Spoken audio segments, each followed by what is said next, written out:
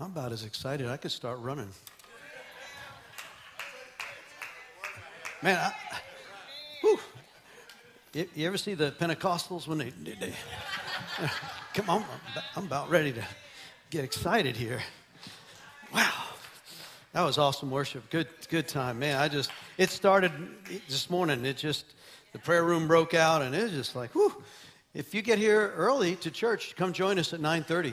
Join the prayer room. I like it to be standing room only in that place. It's like, it just comes together. You know, he said if 2 or 3 of you would come in my name, right? 2 or 3 might come in something else, but when you come in his name, he said he'd be there. And he knows what we need, amen? Even if we don't know what we need, or we think we know what we need, amen? Whew, glory to God. I really want to invite you to come. Kingdom Men, if you've never been to Kingdom Men, we meet on 7 o'clock on Monday nights. But if you've been one time or no times, come tomorrow night. We're going to do practice. We're going to, our Kingdom Men got volunteered to do Resurrection Sunday worship. And they've been practicing. I know our worship leader's like, oh no, oh my, it's going to be fine. We have the Kingdom Men choir, so we need some men's voices. Come on, we can lift this up. I want to welcome our live streaming audience from wherever you are. I get calls during the week and some emails. Welcome to you all. I pray God goes right through the airways and touches you right where you are. In Jesus' name. Well, Lord, we ask you to come this morning, open us up to the word of truth, full of living power. I thank you that you're already here, and we just came to honor your name. We thank you. We're privileged to be with you this morning. King of kings and Lord of lords, the one who's coming back again. Hallelujah. Amen. Well, you can pull out your outlines. I've titled this message this morning, The Tombs of Triumph. And it's plural, The Tombs of Triumph. Have you ever had a situation in your life where it looks like a tomb and it's a mess? It looks like, man, it looks bad. In fact, you'll see when we talk about Lazarus, the tomb stinks when it's filled with death. But when the King of Kings and the Lord of Lords says, come on out, something happens. It doesn't stink anymore. And it becomes a triumphant place. And so I have been really moved. There's actually, if you study John's gospel, you'll look at the accounts there. And actually in John 10 and 11, 12, we already saw this morning from our children's ministry leaders that when you look at what happened in the tomb of Lazarus, it's so set up what was about to happen to Jesus. His timing is so perfect. And you're going to see the correlation. I don't know if you recognize how close the days are between the time Lazarus is raised from the dead and the Passover celebration and God's timing. He brings all of the mourners to Judea, which is about 1.7 miles outside of where Jesus is going to enter in Jerusalem. And in fact, it's the place where the lepers and the poor were. They weren't allowed to be inside. In fact, the law said they had to be outside the city gates. And if you sit up over Jerusalem, you can't really see where Lazarus' house was, the accounts will tell you. But it's the place where the lepers were. Simon the leper's house was there. And you're going to find out that this is the place. Jesus just loves to show up where the poor and the broken are. I mean, he's born in a manger. Hello? And so this is this place where the tombs of triumph. I want to kind of set some things in motion here because I want us to take apart the scripture. Actually, keep your outline for next week or we'll have another copy. We're going to take 2 weeks in this and unpack it. So this is both the Resurrection Sunday and the Palm Sunday. We'll see how far we get on this. Let me ask you a question first. Is your faith alive or is it dead? It's alive. Well, some of you, at least half of you said it's alive. It's alive. Scripture said, James does this. Jesus' half-brother says in the book of James, he says, faith without works is dead. So you said your faith is alive. Prove it. Prove it to me. Okay, so let's just go with me for a minute. If your faith is alive, let's say that we find 12 others, a jury of peers, who have already been determined that their faith is alive, and you're going to take the next 10, 15 minutes over the next few weeks to come and present to this jury whether your faith is alive. Now, I would suggest, or it would be required by the court of your peers, one, bring some witnesses from your house that you live with. Also would like you to bring some witnesses from your workplace, some of those that you might be in your neighborhood with. They will be a character witness to your faith. I'd also like you to bring your financial statements, right? And also your Time Warner Spectrum account. I'd like you to bring that. And we're going to present so that when it says, my faith is alive, guess what? There'll be a day when Jesus is going to pull it all up. And I want you to see it was okay for Jesus. In fact, he goes to the Pharisees and he says, if you don't want to believe who I say I am, let at least my works prove who I am. So let's take and unpack this as we look at the tension. This is really it. The tension between faith and required evidence. We got any Detective Columbos in the house? Just the facts, ma'am, just the facts. Right? Don't give me all your supposition, all what you say. No, the facts. Let me see the facts, right? And so Jesus, in fact, he describes this. How many witnesses does it actually take in a court? And it says 2 or 3. If you look at, just write this down. Look at it now. 2 Corinthians 13:1 says, every matter must be established by the testimony of 2 or 3 witnesses. It's established. He also says that in Deuteronomy. It's the required evidence. Well, how many eyewitnesses? When we look at what Jesus, at the end, Paul tells us in Corinthians about the resurrection. In fact, it's in Charisma Magazine this month. If it wasn't a resurrection, our faith is we just might as well go fishing. Right? Because without the resurrection, you're a miserable people. There's no hope. Paul deals with this in Corinthians. I even share this at funerals. I said, he is the resurrection. He's the hope. If he didn't die and wasn't resurrected, then what are we doing? And so this evidence of the eyewitness, it says, you'll notice when he appears to them at the tomb or he comes through the wall and appears to the disciples. And at one point, Paul even says, there were 500 eyewitnesses at one time. And at that time when Paul was sharing it, many of them are still living. If you've been an eyewitness account to a miracle, you've seen something happen, you cannot be talked out of that miracle. I've shared it. Said, I used to belong to a denomination that didn't believe in gifts and didn't believe in healing. And I don't fault them for that. It's just they haven't had that revelation yet. In fact, we just heard they're getting there. And so when the cessationists said, well, when the apostles died, all the gifts died, that's not for today. We have the word, that's enough. Well, the word is good. But he also said the gifts would validate. He says many times in the New Testament, the signs and wonders validate that the message we preach is true, right? So the signs following, Mark 16, these will be the signs of them that believe. Cast out demons in my name, lay hands on the sick, handle deadly things without harm. Those are the proofs of those evidence of. In fact, you remember when Jesus, there were 2 witnesses unto John the Baptist. Remember a few weeks ago I preached this. He said, when Jesus came, just as we were getting ready to baptize 21 that got baptized that Sunday, right? It was an awesome Sunday. I shared in that testimony of that work up to that. It says, John knew, based on the testimony of his mama, right, Elizabeth, he was 6 months in utero, John the Baptist, when Mary shows up in the house and the baby does a flip in the womb and she starts prophesying, right? And that moment's like, whew.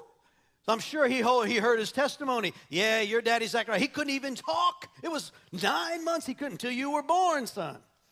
And then we named you John. I'm sure he heard those stories.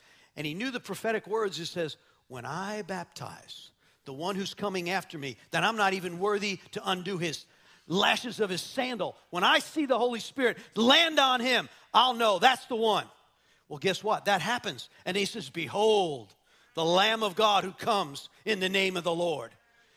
That was eyewitness number 1. Well, now go 30 some odd years later from the time of his birth and that prophecy his mom told him to the point now that after Jesus is baptized, John is now in prison for speaking against Herod. And he sends 2 of his disciples. Goes, go make sure he's the one. What does he say to him?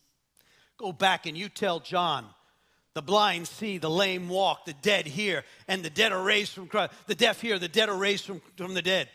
Go tell him, and tell him also, don't turn away from me. 2 eyewitness accounts, because if you're about to lose your head for the kingdom, it'd be good to know that's the king that you're doing it for, right? Hello. And so at least those eyewitness accounts, and we see here in these eyewitness accounts, there's 2 tombs that declare the righteousness of the King of Kings, the Lord of Lords who's coming. So let's open to James 2. I love to hear those pages turning. iPhone's coming on. I know, I'm getting there. I'm learning. But James chapter 2, and let's begin in verse 14. You know, James, he's one of those realist kind of guys. You know, I don't know if you're a left brainer, right brainer, or hopefully you're a brainer. No, we don't allow no-brainers. But anyway, so I believe James is one of those guys like me. At one point, he's critical of his brother, right? Even makes fun of him. You ought to go to the festival and let your disciples see all your miracles, right? Well, later, this James is the one who also says, let me be a realist. And he starts with this whole faith walk. And in James 2, he shares faith without good deeds is dead. Verse 14. What good is it, dear brothers and sisters, if you say that you have faith, but you don't show me by your actions? You don't show by your actions. Can that kind of faith save anyone? Suppose you see a brother or sister who has no food or clothing, and you say, goodbye, have a great day, stay warm, eat well, but then you don't give that person food or clothing. What good does that do? So you see, faith by itself isn't enough. Whew. Stop and tell me about that tension. I thought it was by grace. Ephesians 5, 8, and 9. By grace you've been saved through faith, not of yourselves, lest anyone would boast. But if you're going to sit here and prove that your faith is alive, there better be some evidence. Amen? That's what James is saying. He says, see, faith by itself, it's one thing by grace you come in, and it is all by grace. It's by the blood and the power and the authority of faith. It says, by faith, Abraham, right, came in and received the kingdom. And now we're heirs and joint heirs, Paul tells us in Galatians. And we're at that place where we've come in by faith. But now you are justified by the works. It validates who we are and who we say we are. So you see, verse 17, faith by itself isn't enough. Unless it produces good deeds, it's dead and useless. Now, someone may argue some people have faith, others have good deeds. But I say, how can you show me your faith if you don't have good deeds? I'll show you my faith by my good deeds. Well, you say you have faith, for you believe that there is one God. Well, good for you. Even the demons believe this. Hello. Yipes. And they tremble in terror. How foolish. Can't you see that faith without good deeds is useless? Don't you remember your ancestor Abraham, shown to be right by God by his actions when he offered his son Isaac on the altar? You see, his faith was complete. And so it happened, just as the scriptures say. Abraham believed God, God continued and called him in righteousness and faith, and God continued to call him a friend. So you see, we're shown to be right with God by what we do and not by faith alone. This scripture always intrigued me. Rahab, you know, she's the great-great-great-great-great-great-grandmother of Jesus. She ran a house of ill repute in Jericho. Hello? By her faithful act to hide the 2 spies that came in, he counts it here. And James says in verse 25, Rahab the prostitute is another example. She was shown to be right with God by her actions when she did those messengers and sent them safely away by a different road. Just as the body is dead without breath, so is faith dead without good works. So we see here there's this tension between my faith by grace, being made right with God, and once you're in, the door is pretty narrow getting into this place. Only one way to the kingdom, one way. Without the Son, there is no life. Without him, you don't have the Father. Without him, you don't have life at all. The door is really, really narrow. And it says, many are called, but few are ever chosen. And he says, come, come, come. But once you get through the door, it is wide open. Ministry everywhere. Finding our place. That's why, what would happen? I'm excited about the Wednesday teaching. I'd encourage you to come. What would happen in this city if there was a church that was fully led by the Spirit of God? Every one of you and me were led by the Spirit of God. See, I'm not making some wild statement. What would really happen? I'm serious. What would really happen out there? When we were told by the little, that's the one, go talk to him. Not that you pray for everybody. We know Jesus did not pray for everyone. The man at Bethesda, the man at Gate Beautiful, he walked by, he did not pray for everyone. But when the Holy Spirit, when the Father said, that's the one, son, he went in all in. I'm laying it all down, I'm laying, man, what would happen? Come on. If we could just turn off social media and get in a place where we would come and say, how do I hear the voice of God? How do I personally hear the voice of God?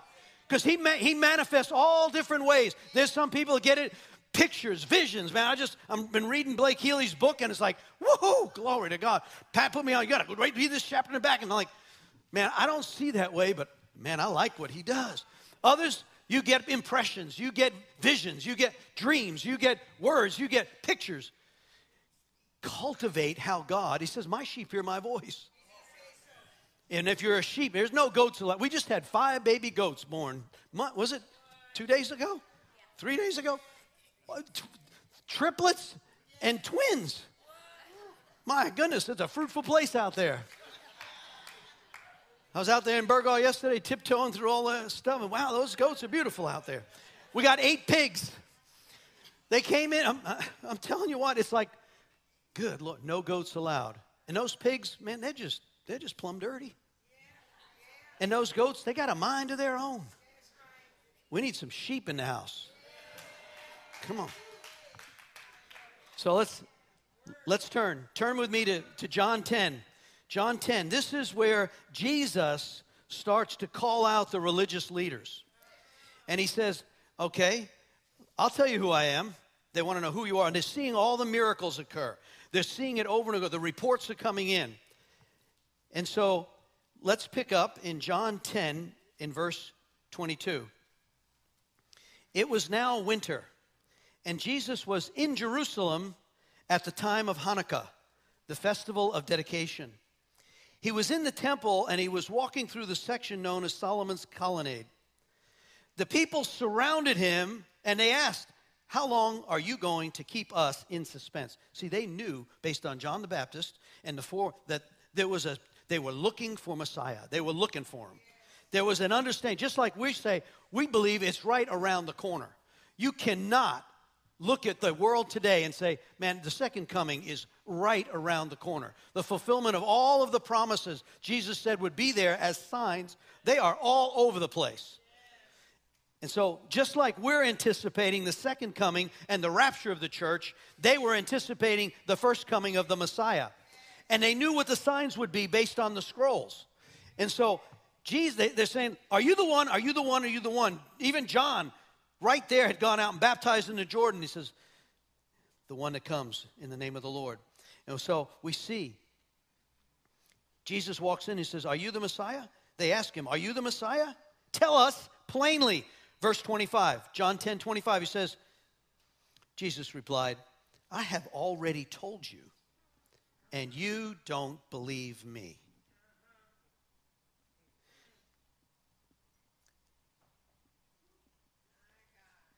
You don't believe me because you are not my sheep.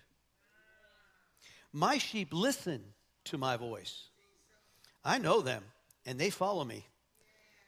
That's good. I know them. and they follow me. I give them eternal life, and they will never perish. No one can snatch them away from me. For my Father has given them to me, and he is more powerful than anyone else. No one can snatch them from the Father's hand. The Father and I are one. Does that sound like John 17?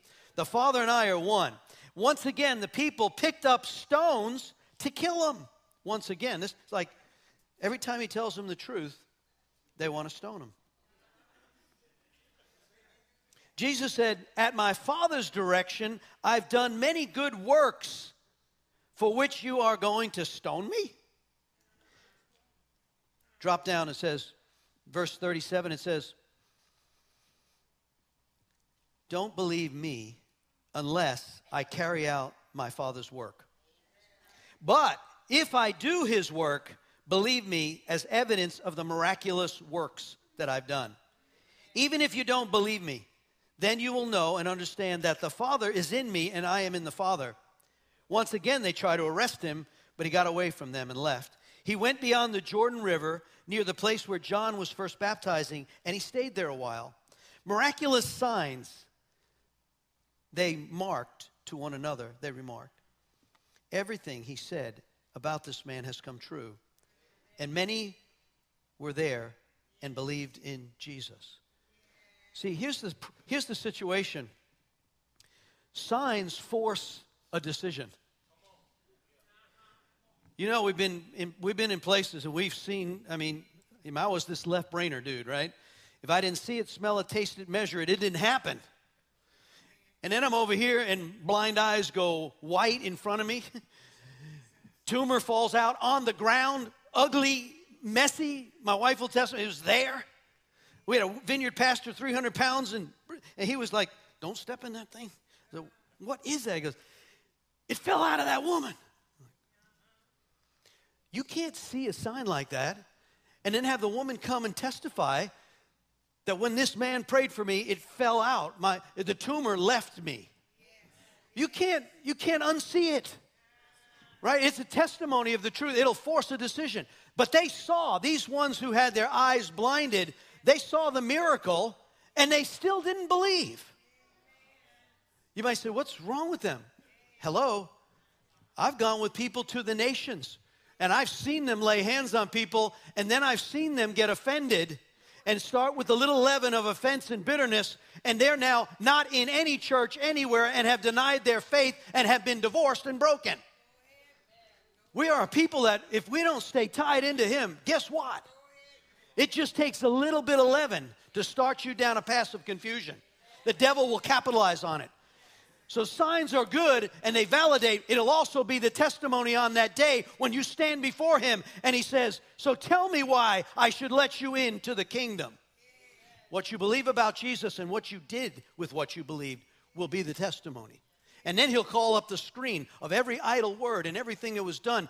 And praise God, no guilt and shame because there's no condemnation to those who are in Christ because I'm in the Father as he is in him and we're in him and we're all together in him. Right? John 17. When you're in Jesus, at that moment, when Jesus sees you, he says, this one's mine and he's marked. And even if the accuser says, but what about this? And what about this? And what about this? Not guilty, not guilty, blood paid, confessed, right? 1 John 1:9. If you confess your sins to him, he's faithful to forgive you from all unrighteousness. That's the gospel. So on that day when you stand before him, give an account, it's all about Jesus. It's him. So the signs are validation, and they will draw you in. They'll force a decision. But they may not be enough for those who walk away. It wasn't enough for them. Jesus said, I'm telling you who I am. You're not my sheep, but at least if you don't want to believe that, at least look at what I do and believe that the Father sent me. He goes on, he says, here's what I'd like to do. I would like to show a short video clip. I'll ask the guys if you could pull up. If you've never seen the movie John's Gospel, it's a good time to watch it. I've kind of pulled this excerpt together. I would like you to get in the moment of what happened with Lazarus. So before we started, here's the picture. Lazarus' sisters, Martha and Mary, they live 1.7 miles outside in Judea from Jerusalem. There's an interesting debate. We'll probably get into it next week.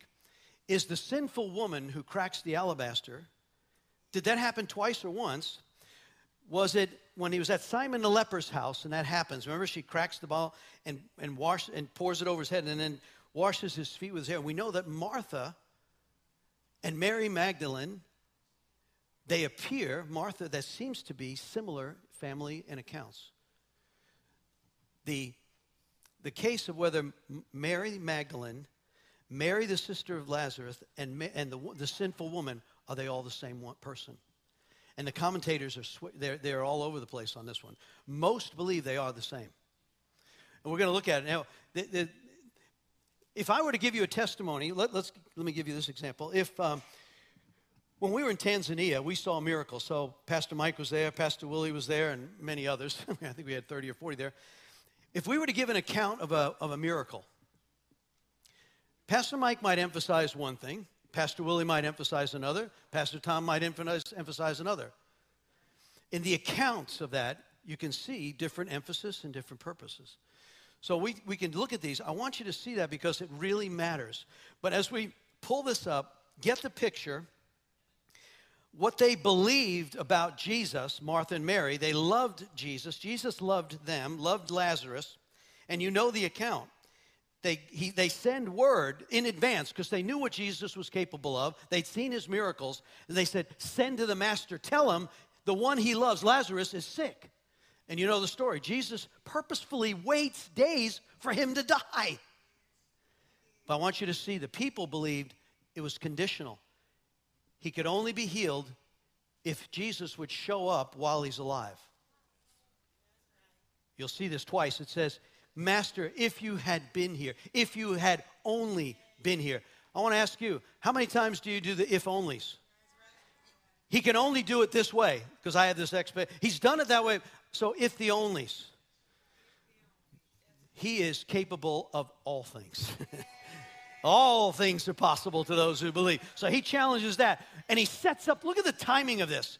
He sets up the timing that, first of all, Lazarus dies. It's 1.7 miles outside of Jerusalem. The Passover's coming in a few days. All the mourners come to be with Mary and Martha, so they have the funeral. They've already had the funeral, and they're doing their 7-day time of mourning. So they're all dressed, and then Jesus comes. And the mourners are all the eyewitnesses, a lot more than 2 or 3. All the eyewitnesses are 1.7 miles outside the tomb that he stinketh. And they're the ones that go back into Jerusalem because 6 days later, he's going to be the one riding on a donkey colt.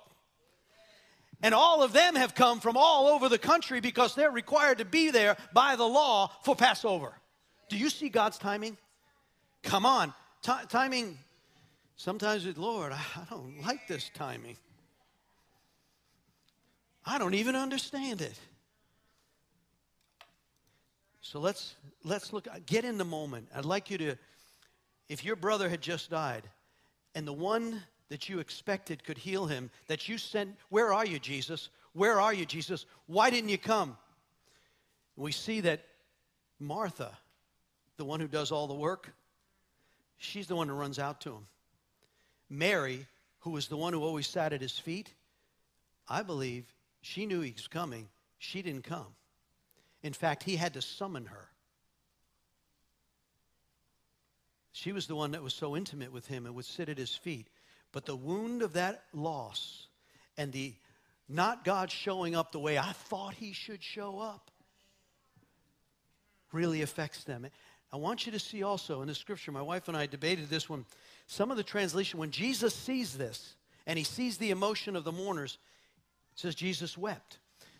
That doesn't do it for me. You look into the Greek and the Hebrew on this, some of the translation says he was so angry, so troubled in himself, so moved. Our Savior gets really angry when the sickness and death take out loved ones.